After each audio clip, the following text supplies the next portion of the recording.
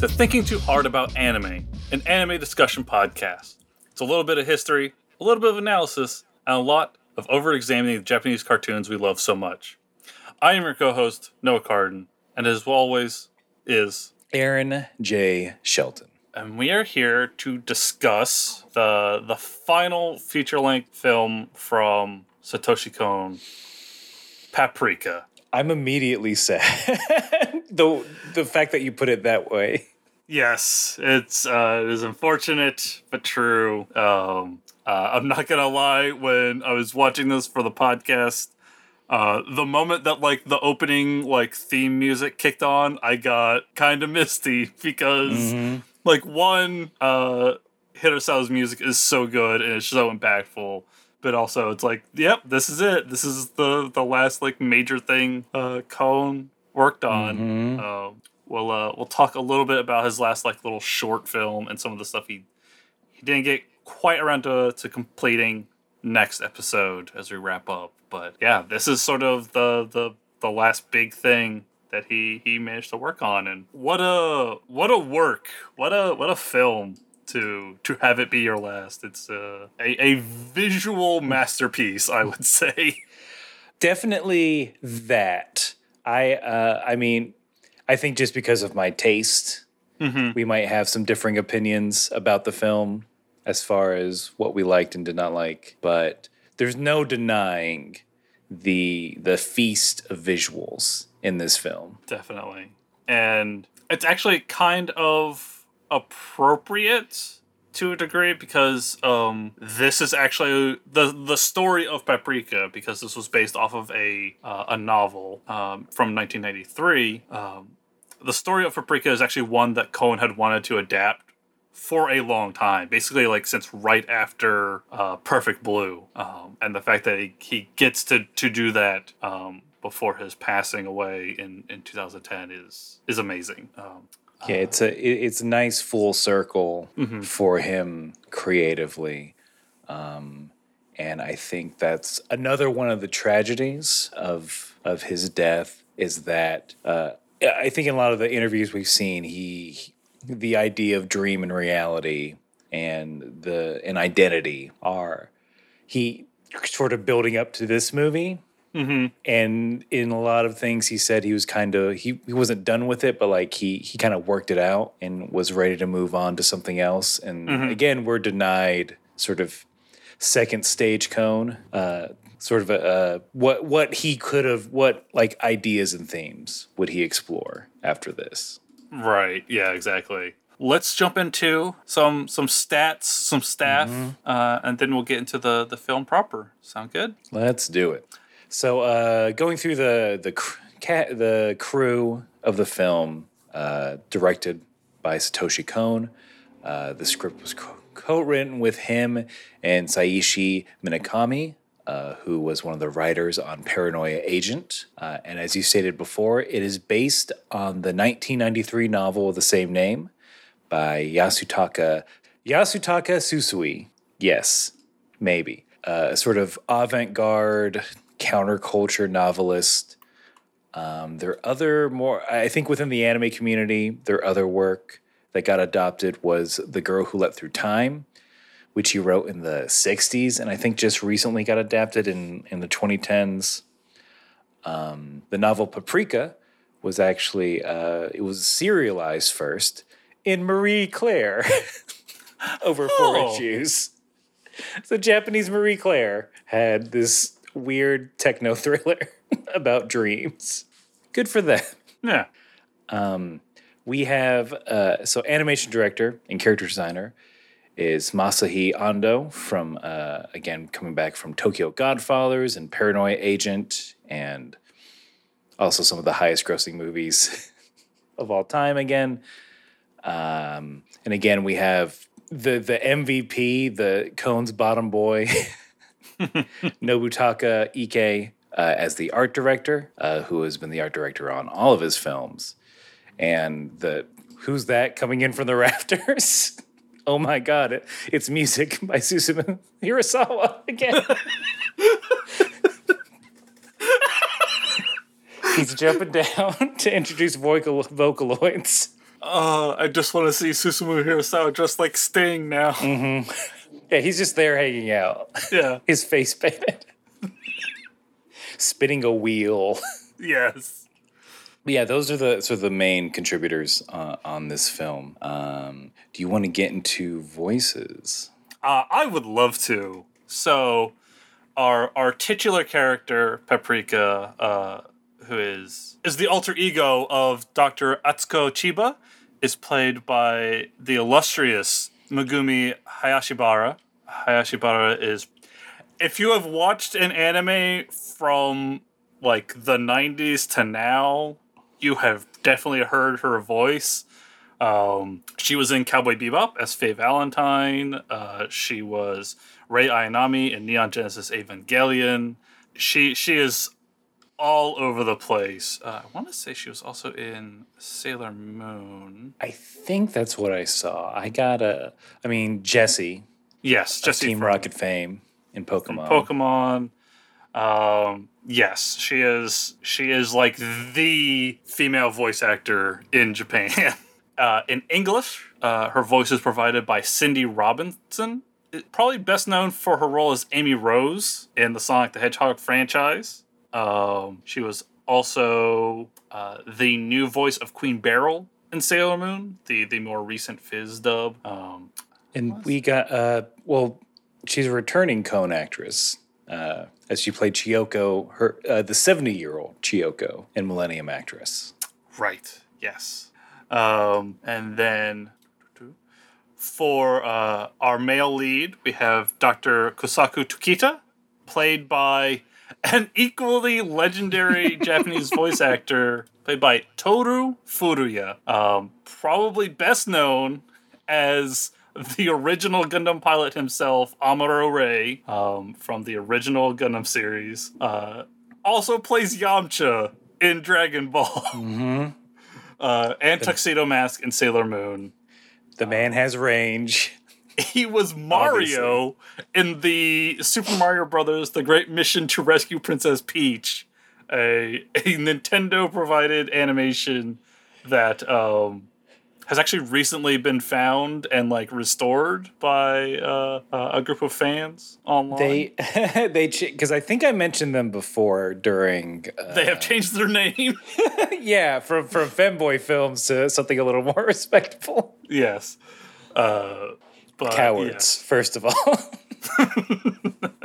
But yes, Toru is another absolute legend in the Japanese voice acting world. And a little aside, it's very funny watching the interview between Kon and Tsutsui and Hayashibara and Furuya, because Furuya was very I don't know if I can play this character. This character is a very large, he's a very large man. I don't know if my voice really fits him, but then after kind of thinking about it and seeing what this character is about, he's like, no, yes, I can do it. And Kon was incredibly excited to get him on the production, specifically requested him, but he basically tried to go the most roundabout way of just being like, hey, can you just play Amuro again for this voice? It was very funny watching that part of the interview. In English, his voice is provided by Yuri Lowenthal, another major name in the English-speaking dubbing world. He played Sasuke Uchiha in Naruto. He is Spider-Man in a lot of Spider-Man media, especially the recent Insomniac games. I believe the character of Yuri in was it Tales of Symphonia is both played by him and named after him. Nice. Good on him. Yeah. So continuing down the list of characters, we have Dr. Seijiro Inui, played by Toru Emori. Doesn't have a lot of other credits in the dubbing world other than Tokyo Godfathers, where he played Gin. Mm-hmm. In English, he is dubbed by Michael Forrest, who I believe we brought him up previously for Nadia, the Secret of Blue Water, but correct. Yeah, Captain Mayville. Captain Mayville. Again, he played characters like Alex Rosewater in The Big O. He was several characters in the Gundam franchise, a lot of stuff. Yuba Yarius in El Hazard. Then for Dr. Torotaro Shima, played by Katsunosuke Hori, who is... he has a lot of live-action dubbing roles. I think he dubs the voice of Harrison Ford, Robert De Niro, and William Hurt a lot. Those are like his primary roles. He would also voice the character of Schwarzwald in The Big O. He was in Tomorrow's Joe, which is a boxing series. I want to say, if I'm looking at this credit correctly, he is Lawrence III in Lupin the Third, and that is Lawrence of Arabia the Third, because that is just a thing they do a lot in in Lupin the Third, where they will just have, hey, here's this famous character, famous like historical person, here is their descendant, and they just give them a number. In English, he is played by David Lodge, who played Kenpachi Zaraki in Bleach, Jiraiya in Naruto. For Detective Toshimi Konakawa, he's played by Akio Otsuka, who voices Snake, pretty much every version of Snake in the Metal Gear franchise. He was also Jigen Daisuke and Lupin III, Blackjack in Blackjack, a whole lot of stuff. He was Blackbeard in One Piece, Bato, and Ghost in the Shell. Another absolutely legendary voice actor. In English, he's played by Paul St. Peter, who is Punch in Cowboy Bebop. He also was Xemnas in Kingdom Hearts. Again, other characters in the Gundam franchise, Ghost in the Shell, Rave Master, all sorts of stuff. And then Dr. Morio Osanai is played by Koichi Yamadera, Spike Spiegel, back again. He voices Shun Akiyama in the Yakuza franchise, Togusa and Ghost in the Shell. Again, we've gone over Yamadera's bona fides before. In English, he's played by Doug Erholtz, who is Inspector Zenigata in Lupin III.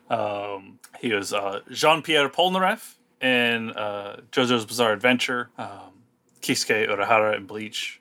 Then the last one, last major character, is going to be Kei Himuro, who is a friend of Takeda, who is suspected to be a thief of the basically the plot MacGuffin, the DC mini in the film. He is played by Daisuke Sakaguchi, who played... he was Little Slugger in Paranoid Agent, and again, another returning Cone voice actor. He would also show up in a lot of things. He has a lot of work.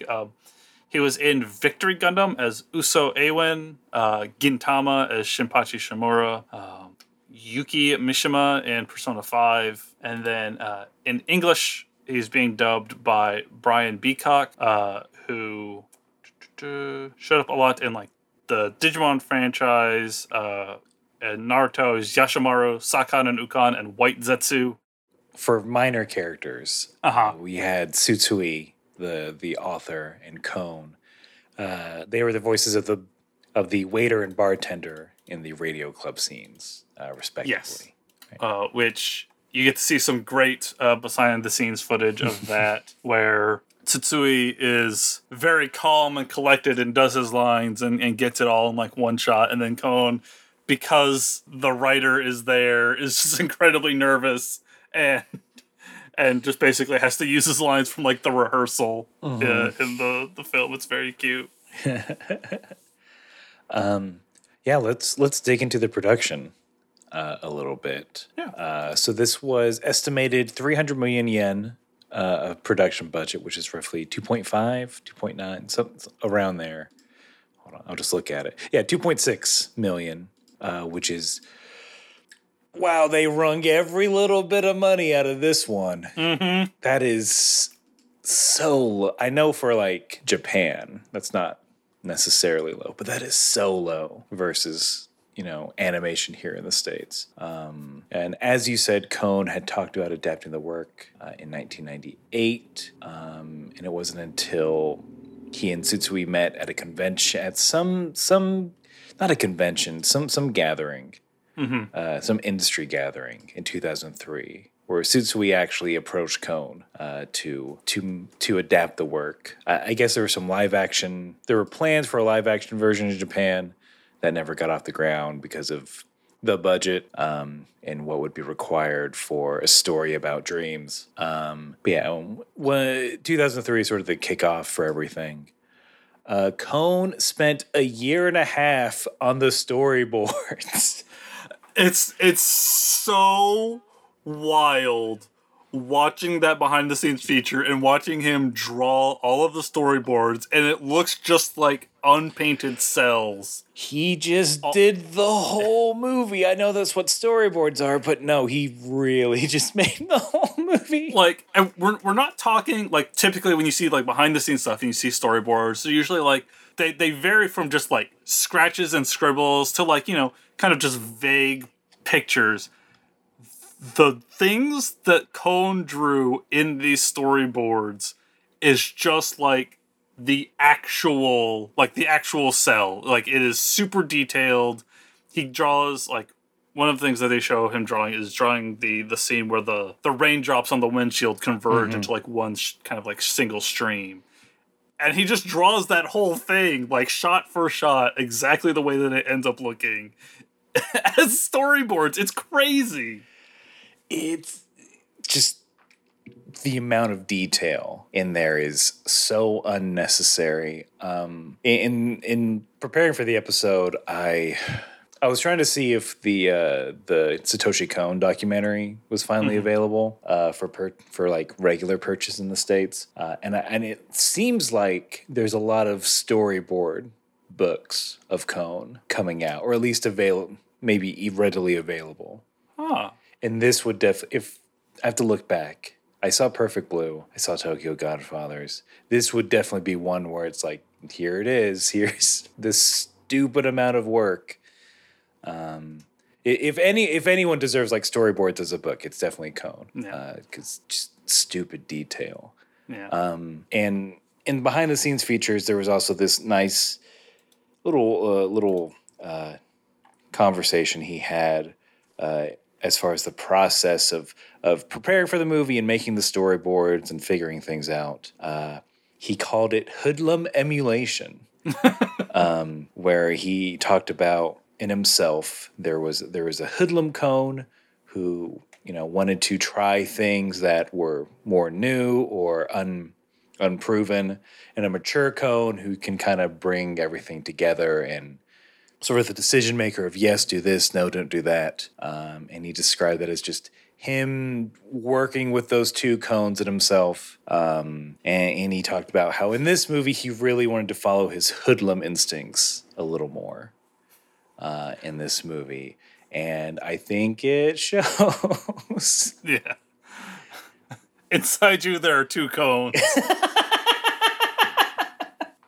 And I mean, like, yeah, it's like, all right, this is like a fun artist thing to talk about. Yeah.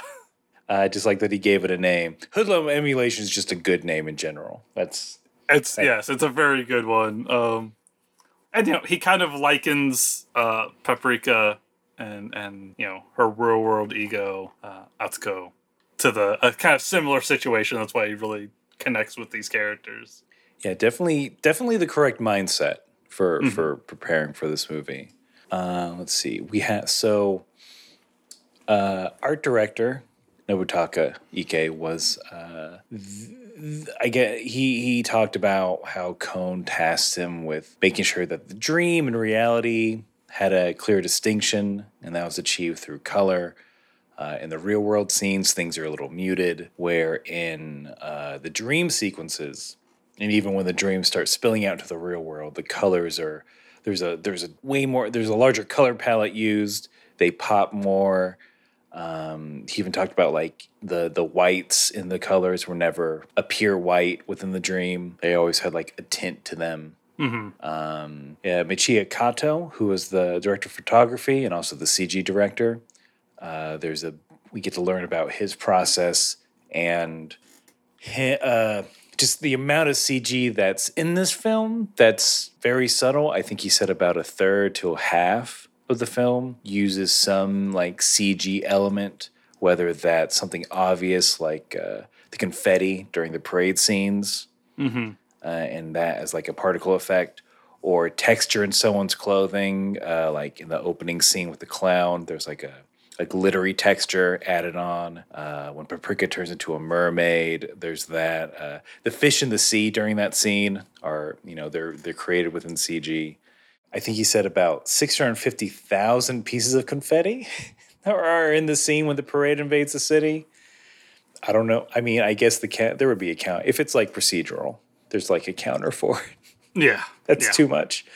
And then he talked about he was responsible for the titles in the opening sequence because they are projected, or they're a simulated sort of projection.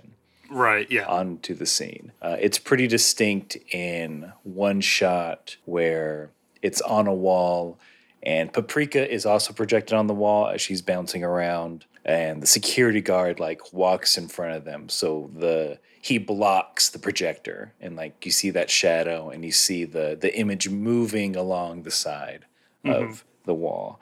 And again, it's like,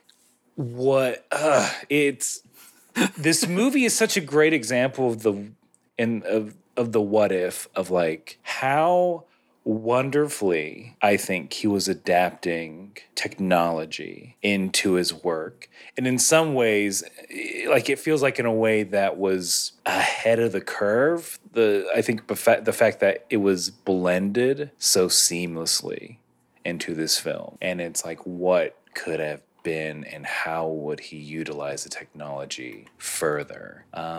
When was Summer War? Summer War was way 09. later. I want to say Summer War was like somewhere around 2012, 2013. I mean, that's like, you're talking about a movie that specifically talks about a digital world. So it's not like they're trying to hide sort of that aspect of it. Okay, so Summer War was 2009. Also produced by Madhouse. So Madhouse again. It's just a goat when it comes to animation. I'm glad they had the Kato on here for that, so we could. It's because a lot of his work. The idea is that we're trying to not make it obvious that it's a non-hand drawn element. Let's see. We have, and then a few things about the soundtrack. I mentioned earlier that it's one of the first film scores to use Vocaloid. I guess the name of the Vocaloid was called Lola for the vocals. I'm going to sound like a grandpa here, but Vocaloid is basically, it's not a person. It is a programmed voice that you type, right? You just type in and you're like, say these words at these notes. So it's a voice synthesizer, and I believe they get people to come in and like do the noises and everything, but from that they can then just make whatever. I believe that is how it works. Yeah, it's one of the first films to use that, and apparently it was the last of Hirasawa's albums that used his old Amiga computer for composition. That we go back and listen to our Hirasawa episode with Night Clerk Radio, to get the deets on him, true believer. But all the MIDIs were sequenced through his Amiga because he's a big weirdo. A true believer in the Emperor's divine nobility. We psychically need it, Noah. Psychic, yes. For the good of the collective conscience. Go listen to that Hirasawa episode. It's wild. He's, very interesting man. So the film was screened for competition. I don't believe it won. At the 63rd Venice Film Festival, and then officially released in Japan on November 25th in 2006, with a North American release on May 24th in 2007. And then we had, there have been talks about live action remakes, and the most recent one, like very recent, in August of 2022, it was reported that Kathy Yan, who directed the Birds of Prey film, the last film I saw in theaters before lockdown in 2000. Hey, me too. Was that everyone's? It was, you either watched that or Sonic before lockdown. That's actually true. Are you in the Birds of Prey camp? You're in the Sonic camp. But she is set to direct and executive produce a live action television adaptation for Amazon Studios. So we'll see. Yeah, I don't know if it really needed a live action adaptation. I mean, that can be said about pretty much anything that's ever been animated. It's that don't really need the live action version, but I think especially for Paprika, I think they got it in one. I think if they went off the novel source, might be interesting and stayed, because I think Cohn did talk about how the novel was too big for a movie, so he kind of simplified everything, or the plot at least, because it is we can go get into the movie. I don't think we talked about what this dang movie's about. No, we have not jumped into the actual film just yet. So but yeah, let's get into it. Okay. So Paprika is basically about Dr. Atsuko Chiba and her alternate personality, Paprika, using a newly created device called the DC Mini to view people's dreams and to use that as a way of like treatment. And the real kind of big overview of the plot is the DC Mini then gets used inappropriately in such a way that people's dreams start to coalesce with each other. They start to be able to mash up with each other, and people start having dreams in the daytime while they're awake. And the sort of repercussions of that as the dream world and realities begin to mesh, and how Paprika, along with the DC Mini's creator, Dr. Kosaku Tokita, and the other staff members at their Institute for Psychiatric Research, how they're able to try and like stop whatever is going on. The film opens with a clown car, where a tiny car pulls into like a spotlight. A clown gets out and says, "The greatest showtime," and then a circus appears.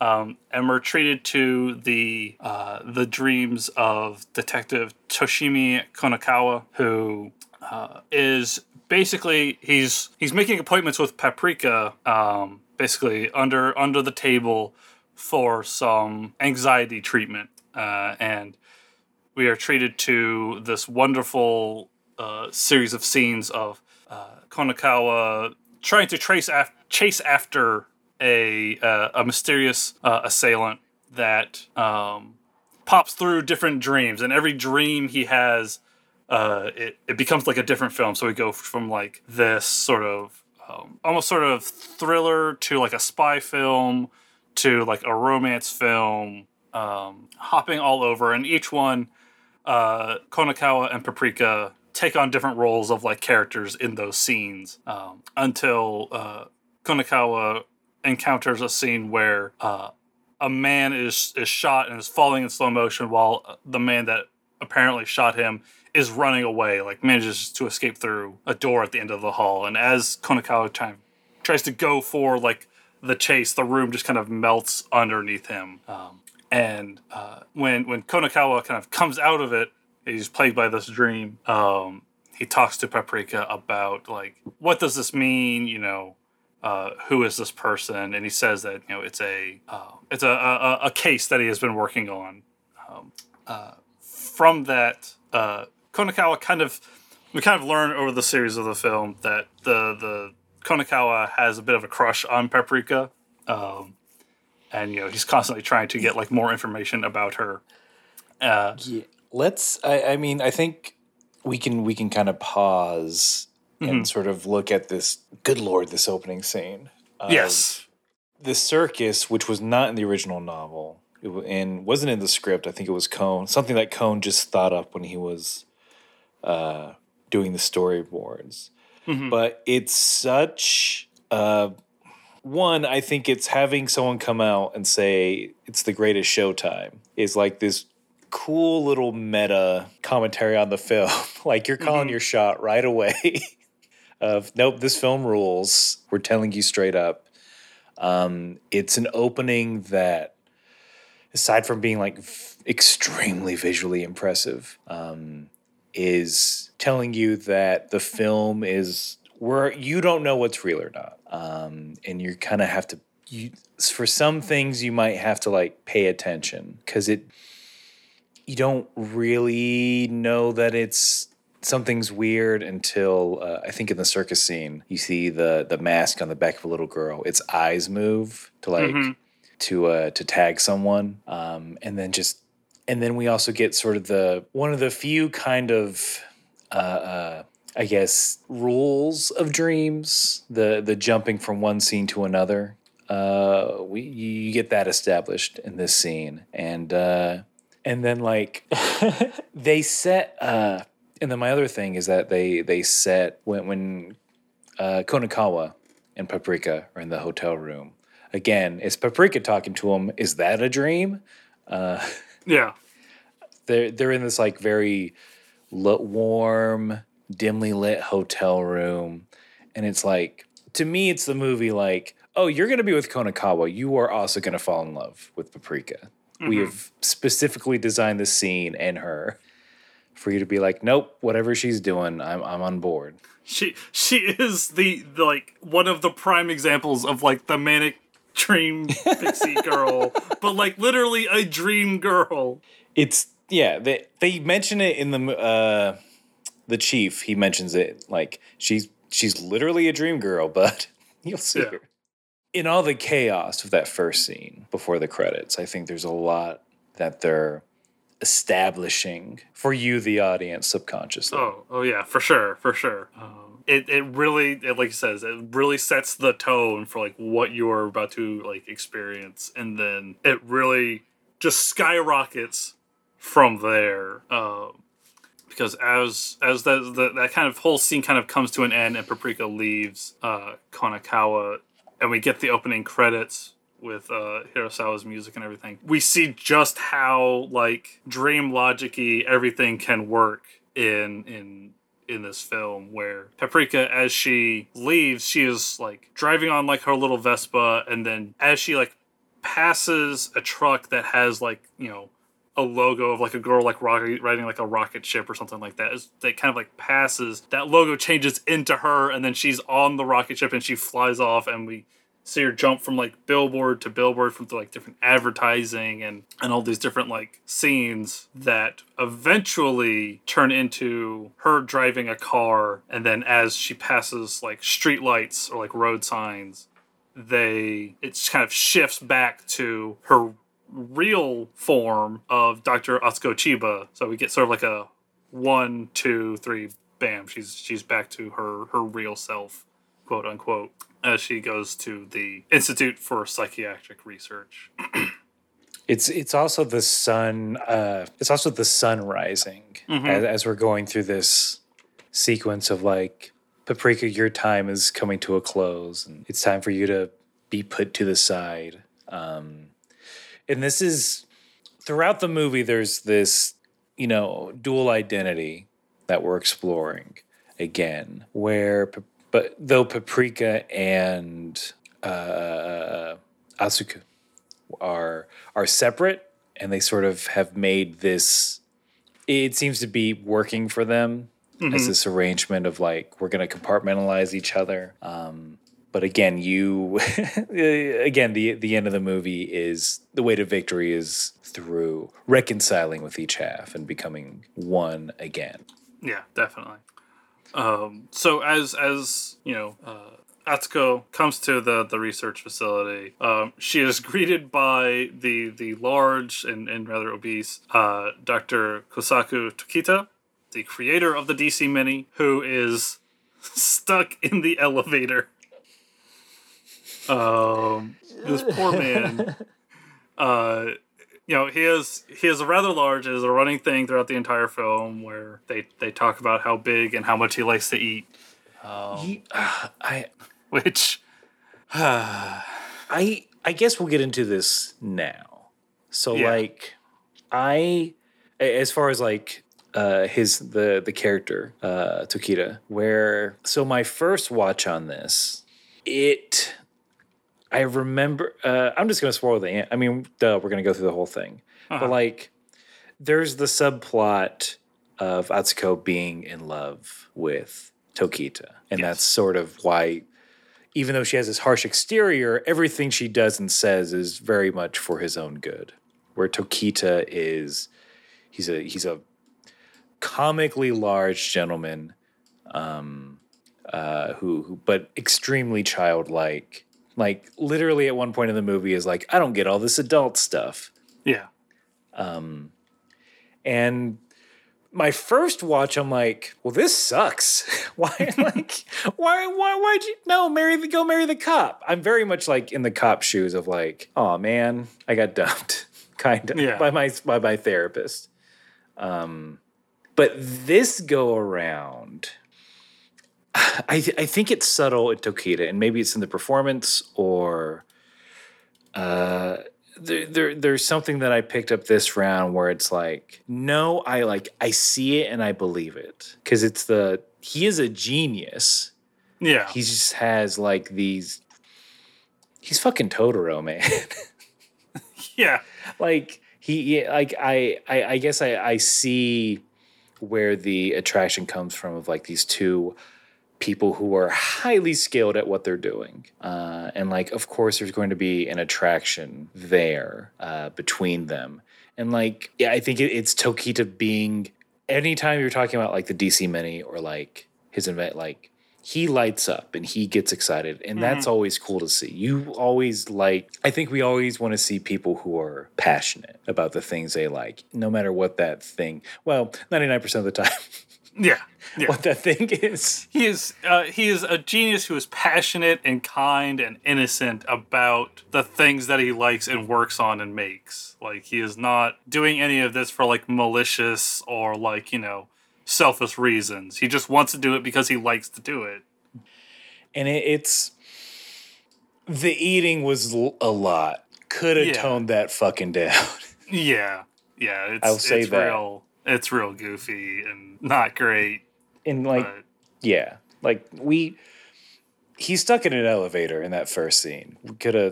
We get it. Yeah. He overindulges. We're good. But just again, it's like really, obviously I think his character design is probably the most like at first striking. Mm-hmm. But it's like, it's a really good character design. Yeah. For what they're trying to accomplish. Like his eye, he has like the widest eyes of like anyone. Except maybe the chief, but that's just due to his weird Coke bottle glasses. Yeah. It really plays when Tokita is turned into a like 10 clockwork robot and you just get his face, you don't get his normal body. But he's very expressive, very emotional, and it is a very good, it's a very good design in that it really says what this character is about at the first glance. He is large, but he is also incredibly kind and sweet looking. Mm-hmm. And that is very much Tokita's character. He's an incredibly kind and sweet person. He assumes, partly because of innocence, is assumes that I can just hop into the dream of my friend who betrayed me, and we can just talk it out, and we'll figure out what's going on. Unfortunately, to his. I mean, it works out in the end, but yeah. So at the Research Institute, we learned that the DC Minis, the devices that allow people to enter dreams are still in prototype, which means there's no like real access restrictions. People can just jump in and out of other people's dreams, which becomes incredibly important in that we learn that people are entering other people's dreams and forcing them into doing things, like the character we were introduced to, Torotaro Shima, the sort of chief of staff of the Institute, who begins babbling nonsense and then throws himself out of a window. Mm-hmm. Very off-putting. Very off-putting. Is incredibly, like, it's just this word salad. You can kind of tell, like, you get this as people are in, like, their dream settings where they will start saying things, and at face value, it's just absolute gibberish. But you can kind of intuit meaning every now and then.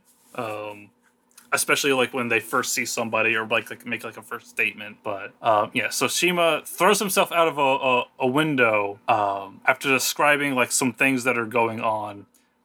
He turns out to be fine, or as fine as one can be for throwing themselves out of a window. But when they go to look at his dreams to see what's going on, we see this parade of objects, a lot of which he had described before throwing himself out of a window. That this parade keeps showing up over and over again throughout the film, and it is like the most intensely animated thing I can imagine. Like there's just so much detail, so many objects just behaving, like they're moving like they are people down the street. It is an absolute wonder to watch. Everything wiggles. I mean, except for like compositing, I think a large portion of it is like hand drawn. There's, I think one of the more memorable images in the movie. Hold on, I have a little something on here. All right, so the parade, according to Cohn, the parade of inanimate objects. It's not in the novel. It was one of Cohn's ideas that he stated that him and Hirasawa kind of came up with it together. Yes. Because I think Cohn was like finding it difficult to portray some of the various dreams in the original novel. Because again, the novel is not as streamlined as this film. So the parade was just like, all right, here's this image that we can keep going back to that grows and grows the same way that the dreams are growing into the real world. And then I think, I guess he said that thought it would be instantly recognizable as a nightmare, which is true. But yeah, so something that wasn't in the novel, but that could really show off the idea of dream. When you see that, it's like, nope, dream. We're not the real world. Yes, it's an absolute cacophony of like things moving that shouldn't move and behaving in like this very dream way. And I believe in the film they talk about how this isn't just a dream from one person. It's sort of this Katamari ball of collections of like patient's dreams. So like those with severe mental illnesses coming together and then eventually invading the real world. It's beautiful, gorgeous madness on the screen. Yeah, exactly. This is what happens when you don't restrict the DC Mini and people's dreams just begin to like smush into each other. You get this parade that seemingly just adds more and more to it, as we kind of see later in the film. So we see this parade, and in this parade we see like one of the key items is a doll stage. It's like this big kind of stage that has all of these different dolls kind of like piled up onto it. And like the largest, most prominent doll, like a gigantic doll, has the face of a Kei Himuro, who is a assistant of Tokida's, that they think that this pretty much confirms that, hey, he stole a DC Mini, and that's why this is happening. He is sneaking into people's dreams, and it's causing this whole big like overflow into this parade that is affecting other people. Two other scientists fall victim to the DC Mini. So the chairman of the institute, Dr. Seijiro Inui, bans the use of the device, though it really does not end up working because Atsuko has like her own, and there's obviously the ones that have been stolen and are out there in the wild. So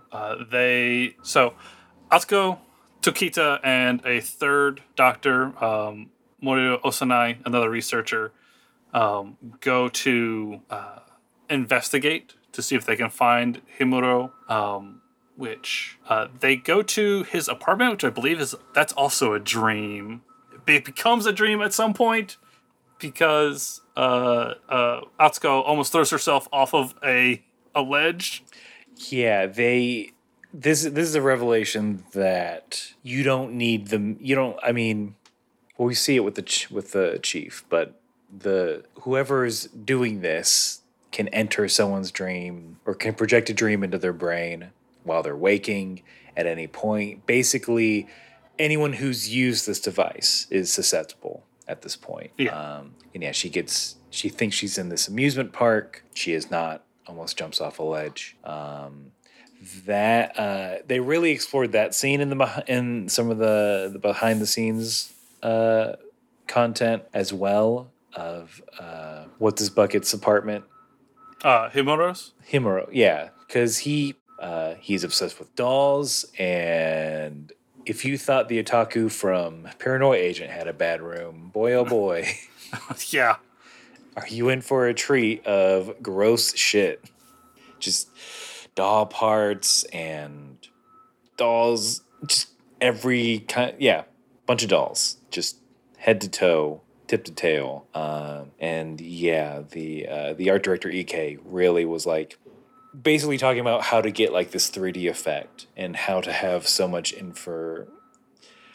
how to have it to where you have all this information in the background and in the scene without it being just noise or mush, and sort of layering those elements of the room within the cells to make sure that you kind of get the whole picture. It feels very full and lived in.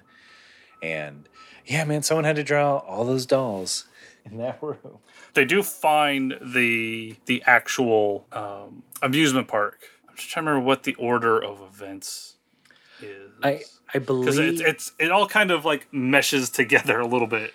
I think now is the time to mention this. One of my criticisms of the film, and this is just my taste kind of thing, I think, is that it does the dream thing a little too well, where it's hard to remember the events and hard to remember kind of what's going on. And I think the movie it's at a good pace, but it's dreamlike. And that's hard to, in that I think you can dip in and out of sort of like comprehension as you're watching it. So like, for an example, like the first Phantasm movie from the 70s, I've seen that movie like 4 or 5 times. I don't know what happened in that movie. I know it rules. I know there's cool stuff in it, but like, I can kind of tell you the beginning, and I can kind of tell you the end. But the in between, I'm like, because it also does this like very dreamlike. When are you awake? When are you sleeping? How does one scene move from one to the other? And I mean, I said criticism, but it's just like, that's the thing the movie is doing. Yes. And that's the thing that it's trying to do. So like, in that sense, it's executed very well. Yeah. Definitely. I think it's there's just so much kind of going on that we're jumping from plot point to plot point to plot point, that some of them are just like I'm thinking about Konakawa's like plot throughout the film, and that yes, it's important, but it's not that important to everything else. It's sort of, yeah, Konakawa is sort of showing the idea that all the dreams are coming together. He's used in part of that. but it's so he's able to save the day at one point. Yes. Is his involvement. And I also think it's also another moment for Cone to talk about how cool films are. Where, I mean, he literally makes Konakawa look like Akira Kurosawa in a scene. Mm-hmm. Like, he wears the hat and the shades that every time you see a photo of Kurosawa, that's what he looks like. Drinking whiskey in those commercials. Yes. So for plot, I guess B plot of Konakawa before the two plots really meet is his therapy session. All of his dreams are movie-like, are based on films or based on film genres, though he denies liking movies or really watching them. Even when his dream girl Paprika is like, let's go watch a movie together, he's like, no, I hate it, which is part and parcel with his therapy. Again, dream logic coming in. He goes to when he wants to see Paprika, he goes to a website called the Radio Club, where we see, which is just a bar, and that is where he meets Paprika, and also where he gets his sort of resolution for his anxiety. It turns out that he loved film as a kid. And he made an independent feature with one of his high school friends about a cop chasing someone that would then go back into flashbacks, which honestly sounds like a rad ass movie. Yes. Yeah.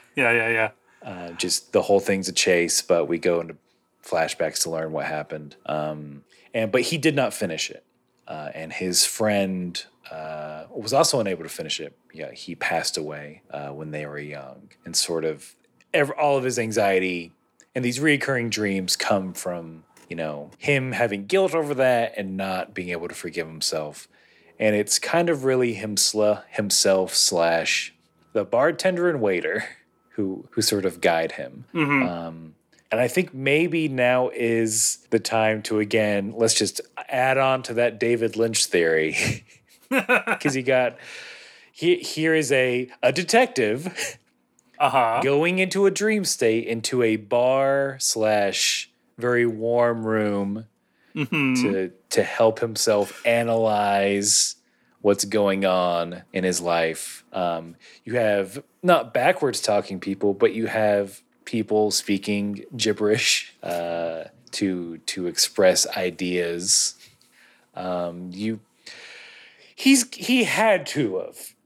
There is no way he did not watch Twin Peaks. Yeah, no, I am aware, I think I brought this up before, that Twin Peaks is, or at least was at the time, a very popular show in Japan. I would not be surprised if, he watched it at some point and, obviously pulled some influence from it.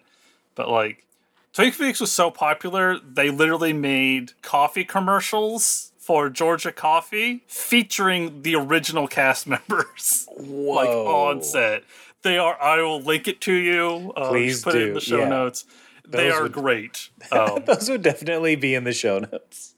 But it's literally Kyle MacLachlan as Dale Cooper and the other members of the sheriff's department helping this Japanese man find his lost girlfriend who is lost in Twin Peaks. I might have seen these before. It's the music as well, right? It's still the boom boom. Yes. They have the music and everything.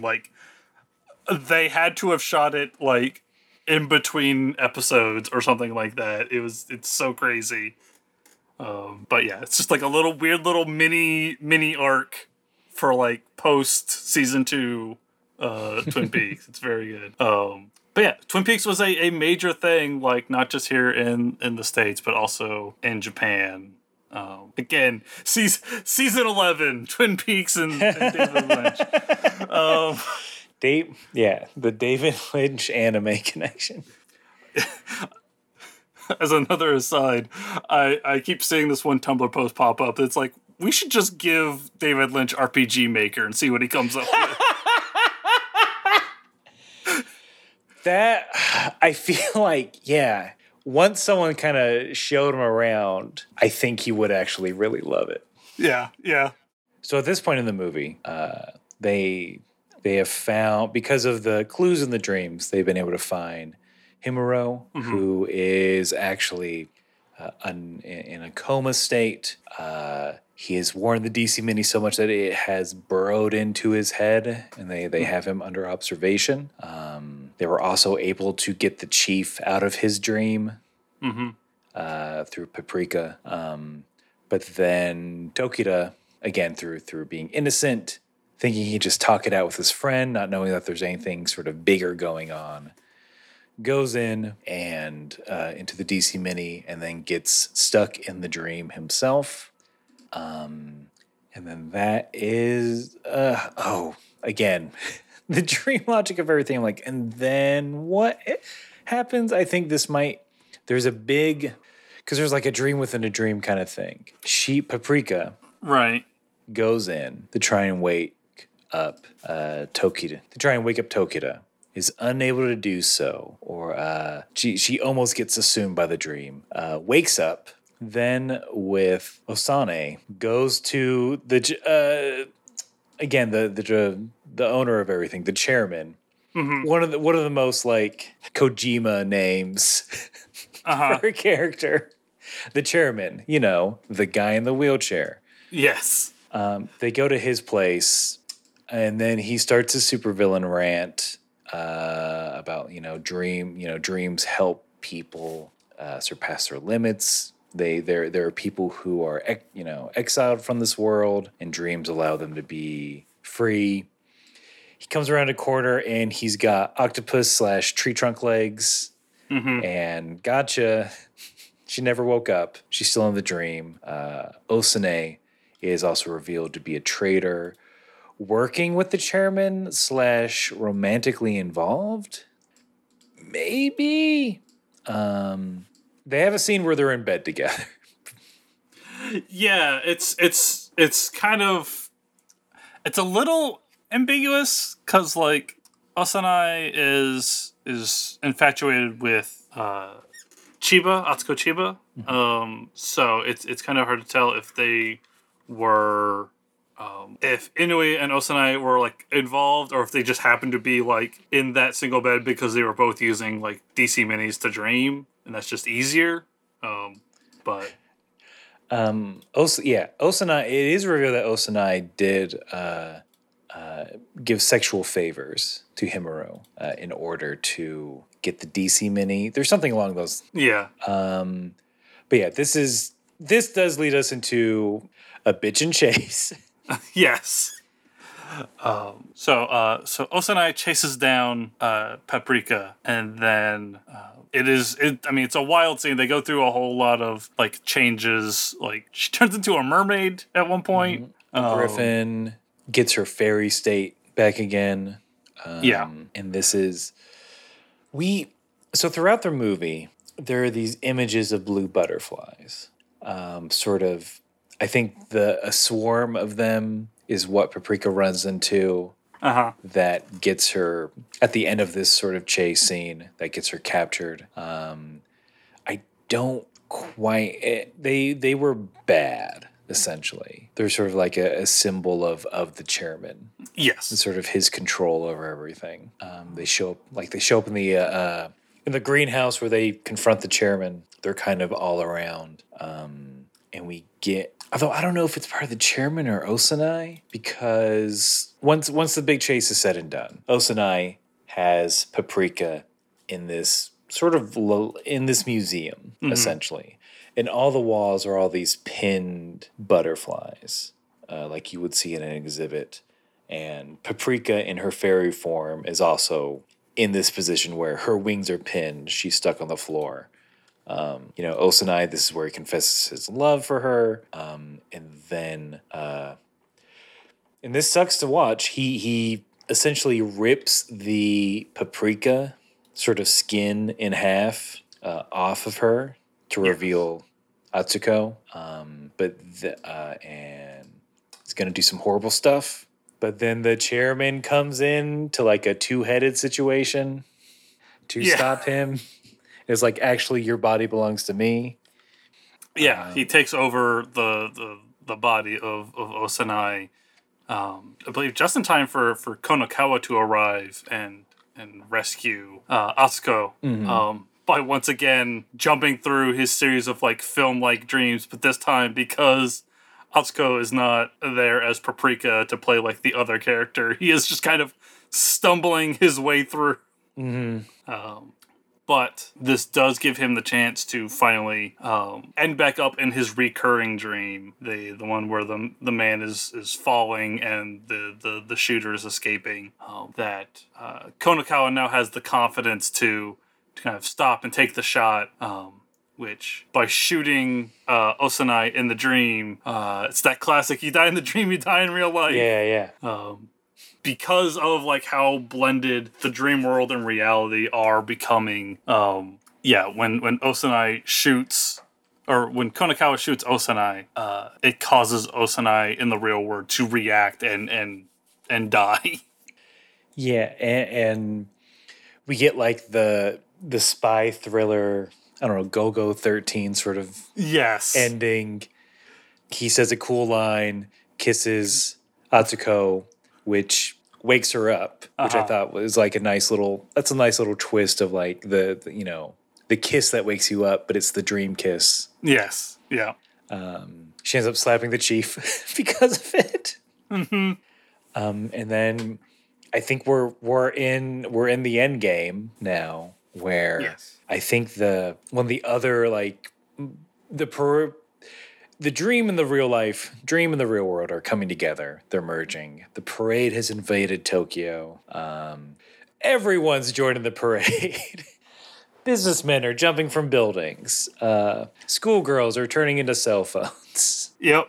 Families are turning into golden statues. It's real bad. Yeah. It's just this absolute, again, it's a nightmare of everybody's dreams flooding into the real world and people transforming into all these things. We see Tokita as a giant wind-up tin robot rampaging through the streets. And Atsuko and Shima decide to get in contact with Paprika and like summon her to the real world, where they get into an argument, and then Atsuko goes to try and save Tokita, while Shima and Paprika go to try and stop Inui's giant parade of dream things.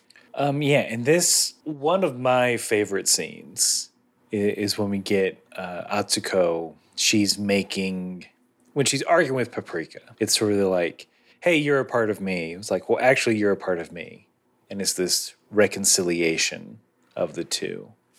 And you get the flashback to the elevator scene where she helps Tokita out. And they just have this like really lovely scene together that is real subtle. And just this expression of like, you see Atsuko soften for the first time in the movie with him. He's like, oh, she's just like, oh, you're so much fun. And it's like, it's just really nice and sweet. And that's where like you get the two of them together.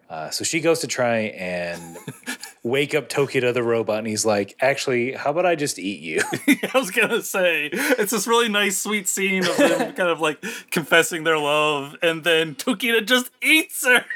In the nice scene, she's just like, it's a little weird, but I imagine science weirdos are going to say weird shit.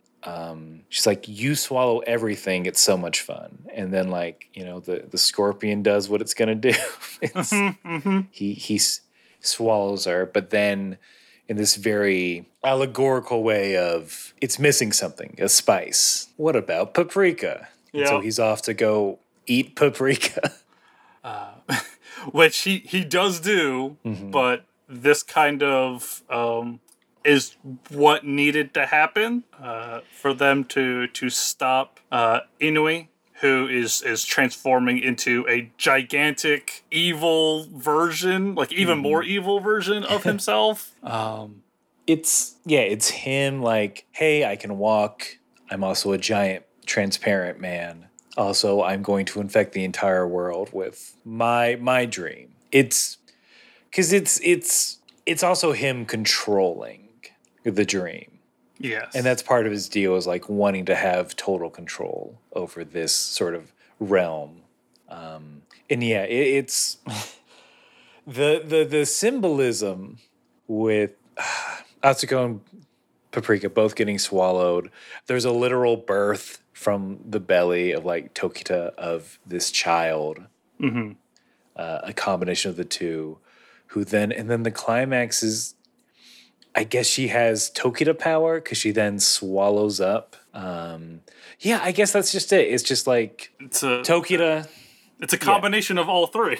Yeah, and that's sort of that's the thing you needed, since Tokita was too childlike, too irresponsible to do anything. You needed Atsuko and Paprika together to work. You needed all three to become this child that swallows everything, but then fixes the world.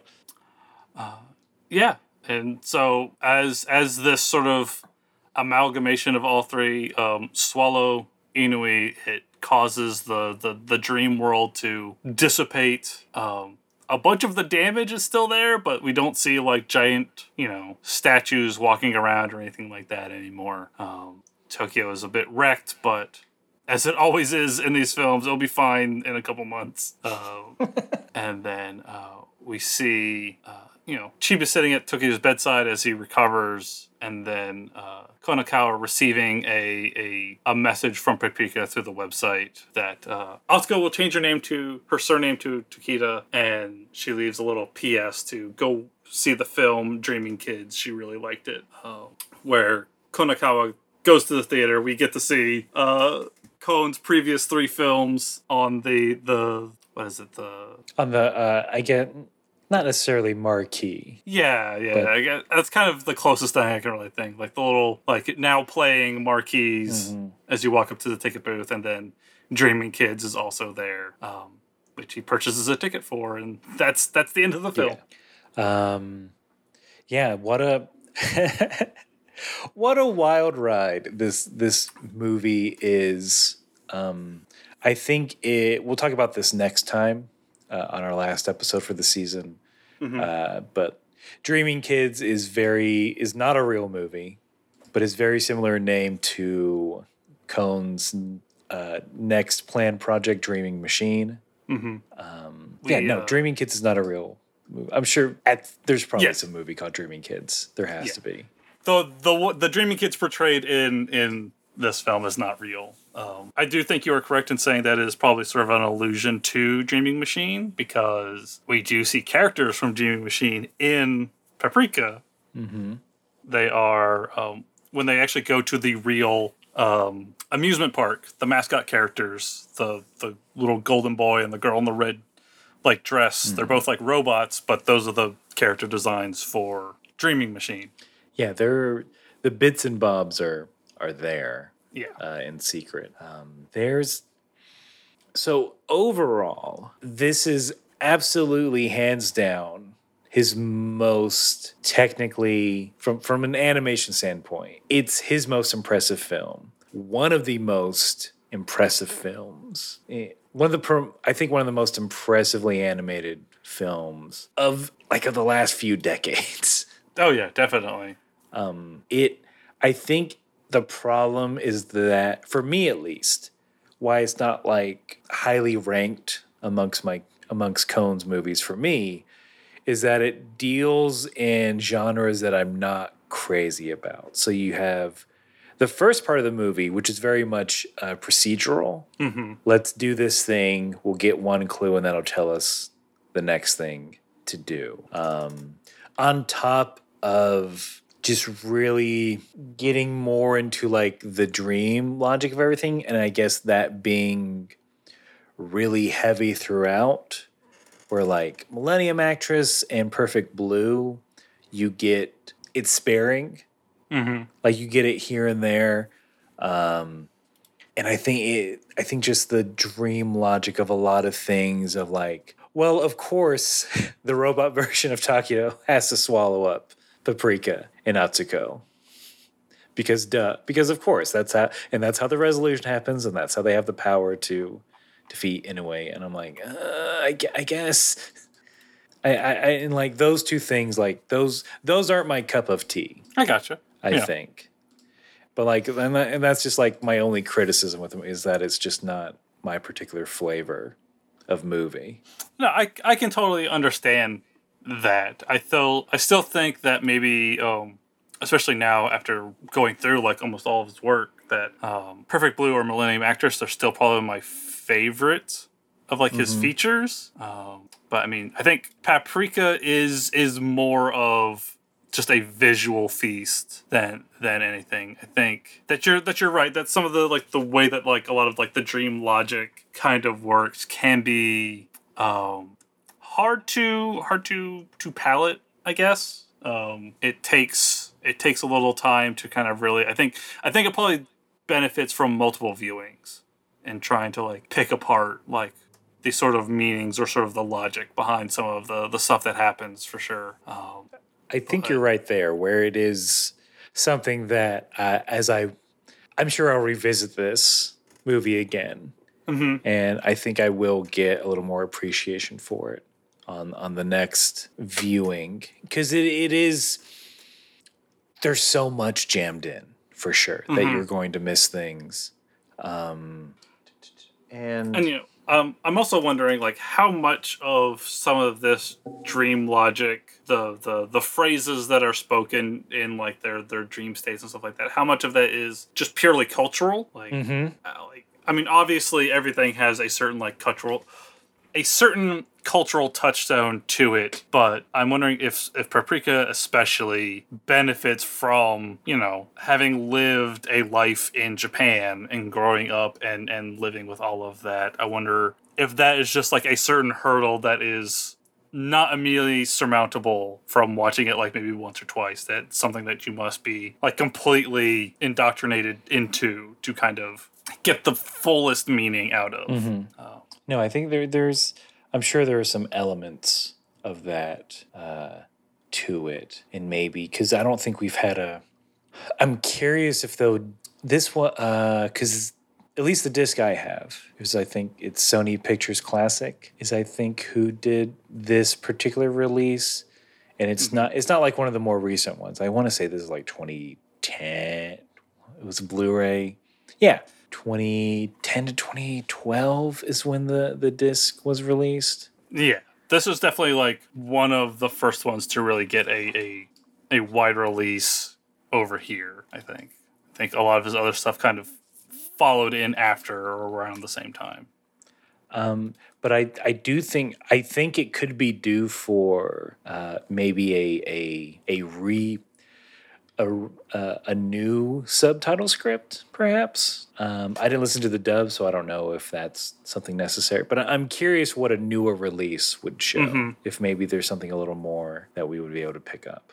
Yeah, that's a good question. I'd be curious to see if we can get a little something more out of it now that we have a kind of a better understanding that now that the dubbing and subbing world of anime has moved forward quite a bit. I'd definitely be interested. I think I'd like to see that for a lot of like, especially like films or series that probably didn't get the best treatment when they first came out. So I believe the copies we have is the cover's like Paprika's face, and then you see the parade sort of as her skin tone. That's a 2007 release, so pretty old. Yeah, this would have been released like a year after. So yeah, there on Blu-ray.com. There's an announcement post from September 2007. So yeah, I'd really like a G-Kid release. I think I'm curious what that would be about. Yeah. But dude, like overall, I think the adapting this book about dreams, I think it like highly successful as far as like trying to put the feeling and the idea of dream imagery on screen. Is extremely successful. I think animation's the perfect fit for this kind of story because it's way easier to blend the two together of dream and reality without quite knowing which one is which. Or if you're trying to do that sort of pulling the rug from under people as to what reality they're in. Animation is like has got it down. There's just a great advantage to doing it this way. Yeah, like it's again, animation does something that you can't really do with live action. You can certainly try a lot of things, but I don't think it's ever going to have quite the impact as it does in live action than it does in animation. I've said this many times now, but animation allows you to do like bigger and more bombastic than the real world, and that's kind of what you need for certain types of stories. Is you need that exaggeration to be able to appropriately describe certain things, to be able to show and feel certain things. You need animation. I think now's the time. It's time to talk about Christopher Nolan and his 2010 film Inception. Wait for the kick. Okay, okay, now we can talk. So recently, honestly, the past 10 years, I think there have been articles, there have been rumblings to the internet, the idea that there are a lot of things that Christopher Nolan might have taken directly, been inspired by, parallel thinking, who knows, between his movie Inception and Paprika. And I think we have to pretty much, out of the gate, there's never been a quote. Christopher Nolan himself or no one in his camp has ever come out and said, yes, we were inspired by Paprika for Inception, or we took certain things from it and put it in our film. But the evidence is pretty damning. Yeah. I think probably the most standout example is the breaking mirror scene in both films. It is almost like one for one, where in Paprika there's a moment where we see the background kind of broken, parts of it are chipped and cracked and things like that. You can see through a hole into a different part of a dream, that when Paprika goes and touches it, it shatters and just the whole thing comes shattering down. And there's a scene in Inception where Elliot Page's Ariadne, they swing a mirror into place to create an endless corridor, and then they touch it and it breaks and does almost the exact same thing, allowing them to move into a different part of a dream. That's so stupidly close. I know another one people reference is the hallway scenes, where you see Konakawa chasing the mystery man through the hall, and then things kind of getting goofy. They're different enough where in Paprika the hallway just turns into goop. In Inception, it's more that gravity is going wonky, so they can go on the walls. I mean, that's more honestly, that's probably more classic Hollywood of that's Fred Astaire shit, I think. Yeah. But both movies talk about the use of technology in order to enter people's dreams. I think Inception also talks about it as far as used being created for therapy purposes. Yeah, I want to say there's a line in there about how it was originally created for PTSD treatment, and then it became addictive, and also you're able to do all this Inception stuff with it. You can do dream crimes. Yeah. I do think the two opening scenes are similar, where in Inception, it's right out of the gate, you have a dream within a dream, with a large portion of it taking place on a train, where Paprika, you're sort of learning the ropes of we're bouncing from dream to dream. One section also takes place on a train, but again, I think that's just spy thriller sort of motif. Everyone loves a good train scene in those movies. If you've watched any James Bond film, you will end up on a train and there will be like some guy with a garrote trying to get you in your sleeping car. I don't think that's the briefcase MacGuffin. Of course. Yeah. There's so like one this is based on a novel from 1993. I think Christopher Nolan, I think there's records of him pitching the idea of Dream Thieves in 2002. He said it was a story that he had been working on for a while. Yeah. And trying to realize. And like, he had to have seen it, I think. Yeah, someone showed it to him. Because, I mean, lucid dreaming has been a thing for a while now. And in watching, like, the special features for Paprika, there's an entire component of it where Kon and Tsutsui are talking about, like, dreams.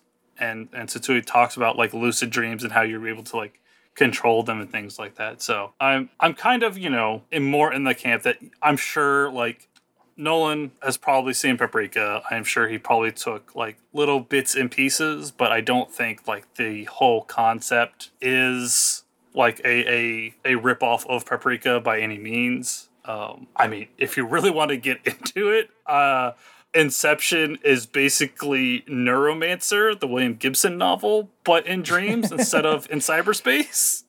Yup, because it's let's do a heist movie. Yes, but it's them their dreams. Yeah. Look, I really like Inception. It might be, it's probably one of my favorite Nolan movies. But like, it's super dry, and like for a movie about dreams, it's real boring. Yeah. and like visually and in some parts, and I know that was, and again because it's live action. And instead of trying to go gaga, he kind of like picked and chose like the dreamy parts. But it's essentially just a heist movie that takes place in like 3 different locations, in 3 different real world locations. Yeah. There's not a lot in Inception that is especially fantastically dreamlike. It is little bits and pieces here and there that are like, ooh, isn't that neat? But I'm with you in that camp where it's just like he definitely saw the movie. It was shown to him. Someone referenced it. Mm-hmm. You can't tell me that amongst all those nerds making that movie, someone wasn't a Kon head. Oh yeah, yes. Chris Nolan doesn't exactly come off as the kind of person that's going to admit to taking inspiration from like anybody, really. But it's it does seem that way. I think especially from an animated film. Yeah, which is a shame. Like look, here's what we're gonna use the money you gave us for. We're gonna fly to Hollywood. We're going to chase Christopher Nolan down and say, you admit it. You admit you saw this movie. We'll set up our own heist. We're going to incept Christopher Nolan. He's going to admit it. And then we're also going to plan the idea to turn down the fucking volume on his films. I'd like to hear dialogue, please. But I think that anything else on Paprika, I think we've been deep in this dream for a while. I have a question for you real quick. Do you know what paprika is? Isn't it a ground pepper? Like a ground roasted pepper? It is just straight up dried and ground red peppers, like red bell peppers.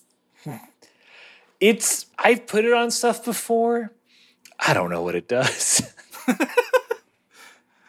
I think it's good on a hummus. Yeah. Yeah. I mean, it's tasty. You can get smoked, you can get sweet. Depends on the kind of peppers you get. But yes, I did not realize that for a very long time, that paprika is just ground and dried red peppers, like red bell peppers.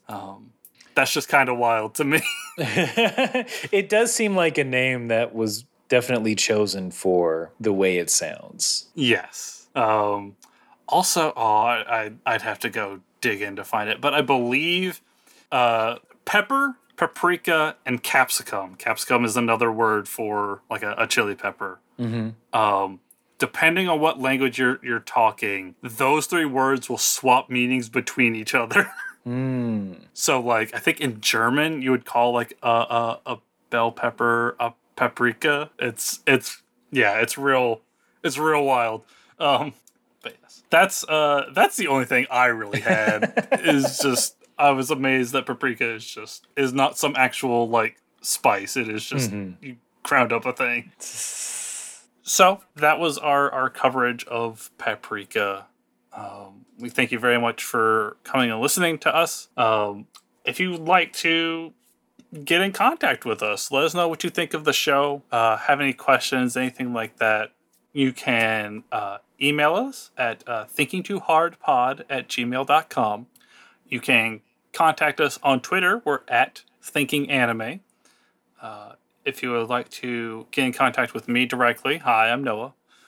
You can, I guess Twitter, to date this episode, if Twitter's still around, you can get in touch with me at Common Otaku. That's KAMENOTAKU. I did set up a co-host, but I've only logged into it once, so who knows? I'm on Tumblr. If you want my Tumblr, you can contact me. Is Tumblr back, baby? Tumblr never left. Y'all left Tumblr. Tumblr didn't leave you.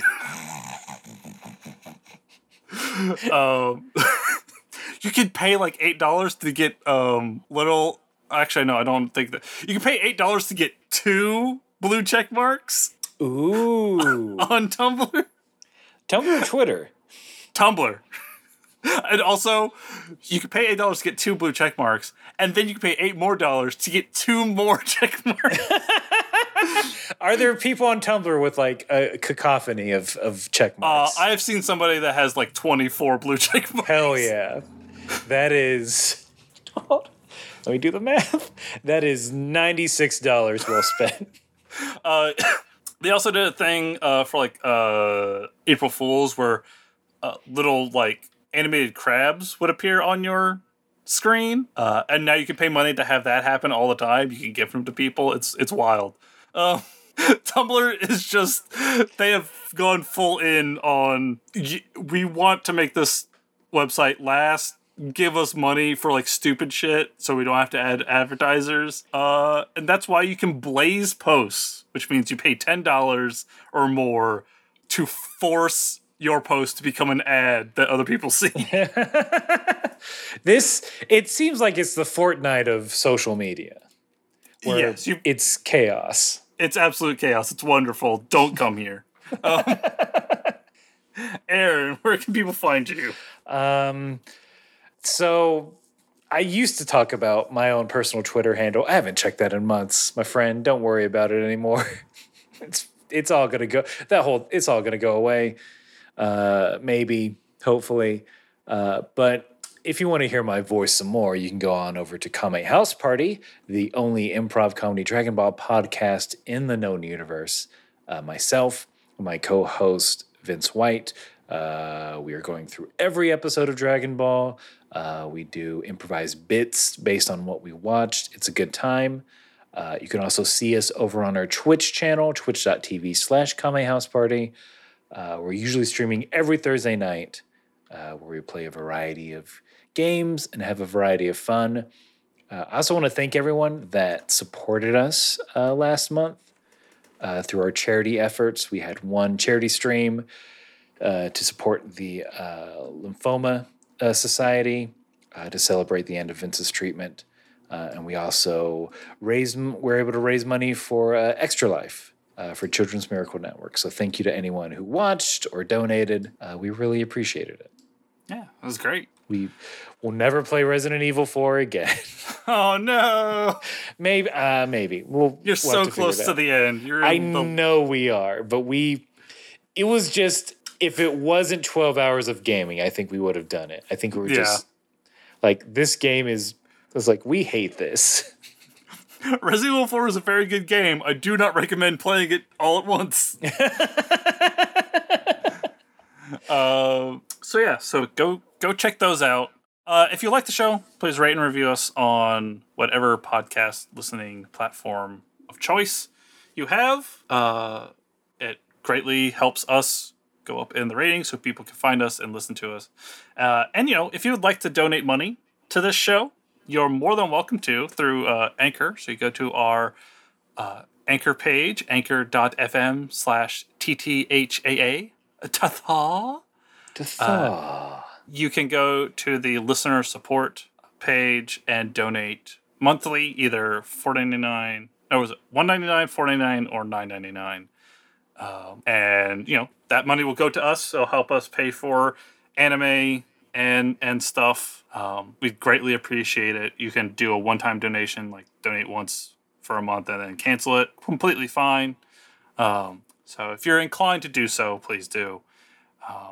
And then next month, we will see you back here for the final episode of Satoshi Kon Heads.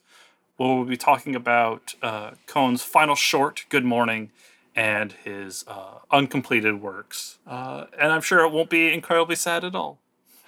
Yeah, no one will cry in any way, shape, or form. Oh, I'm gonna cry watching Good Morning. That short gets me every time. It's only like a minute long. Mm-hmm. But until then, I have been your co-host, Noah Carden. I've been Aaron J. Shelton. And we've been thinking too hard.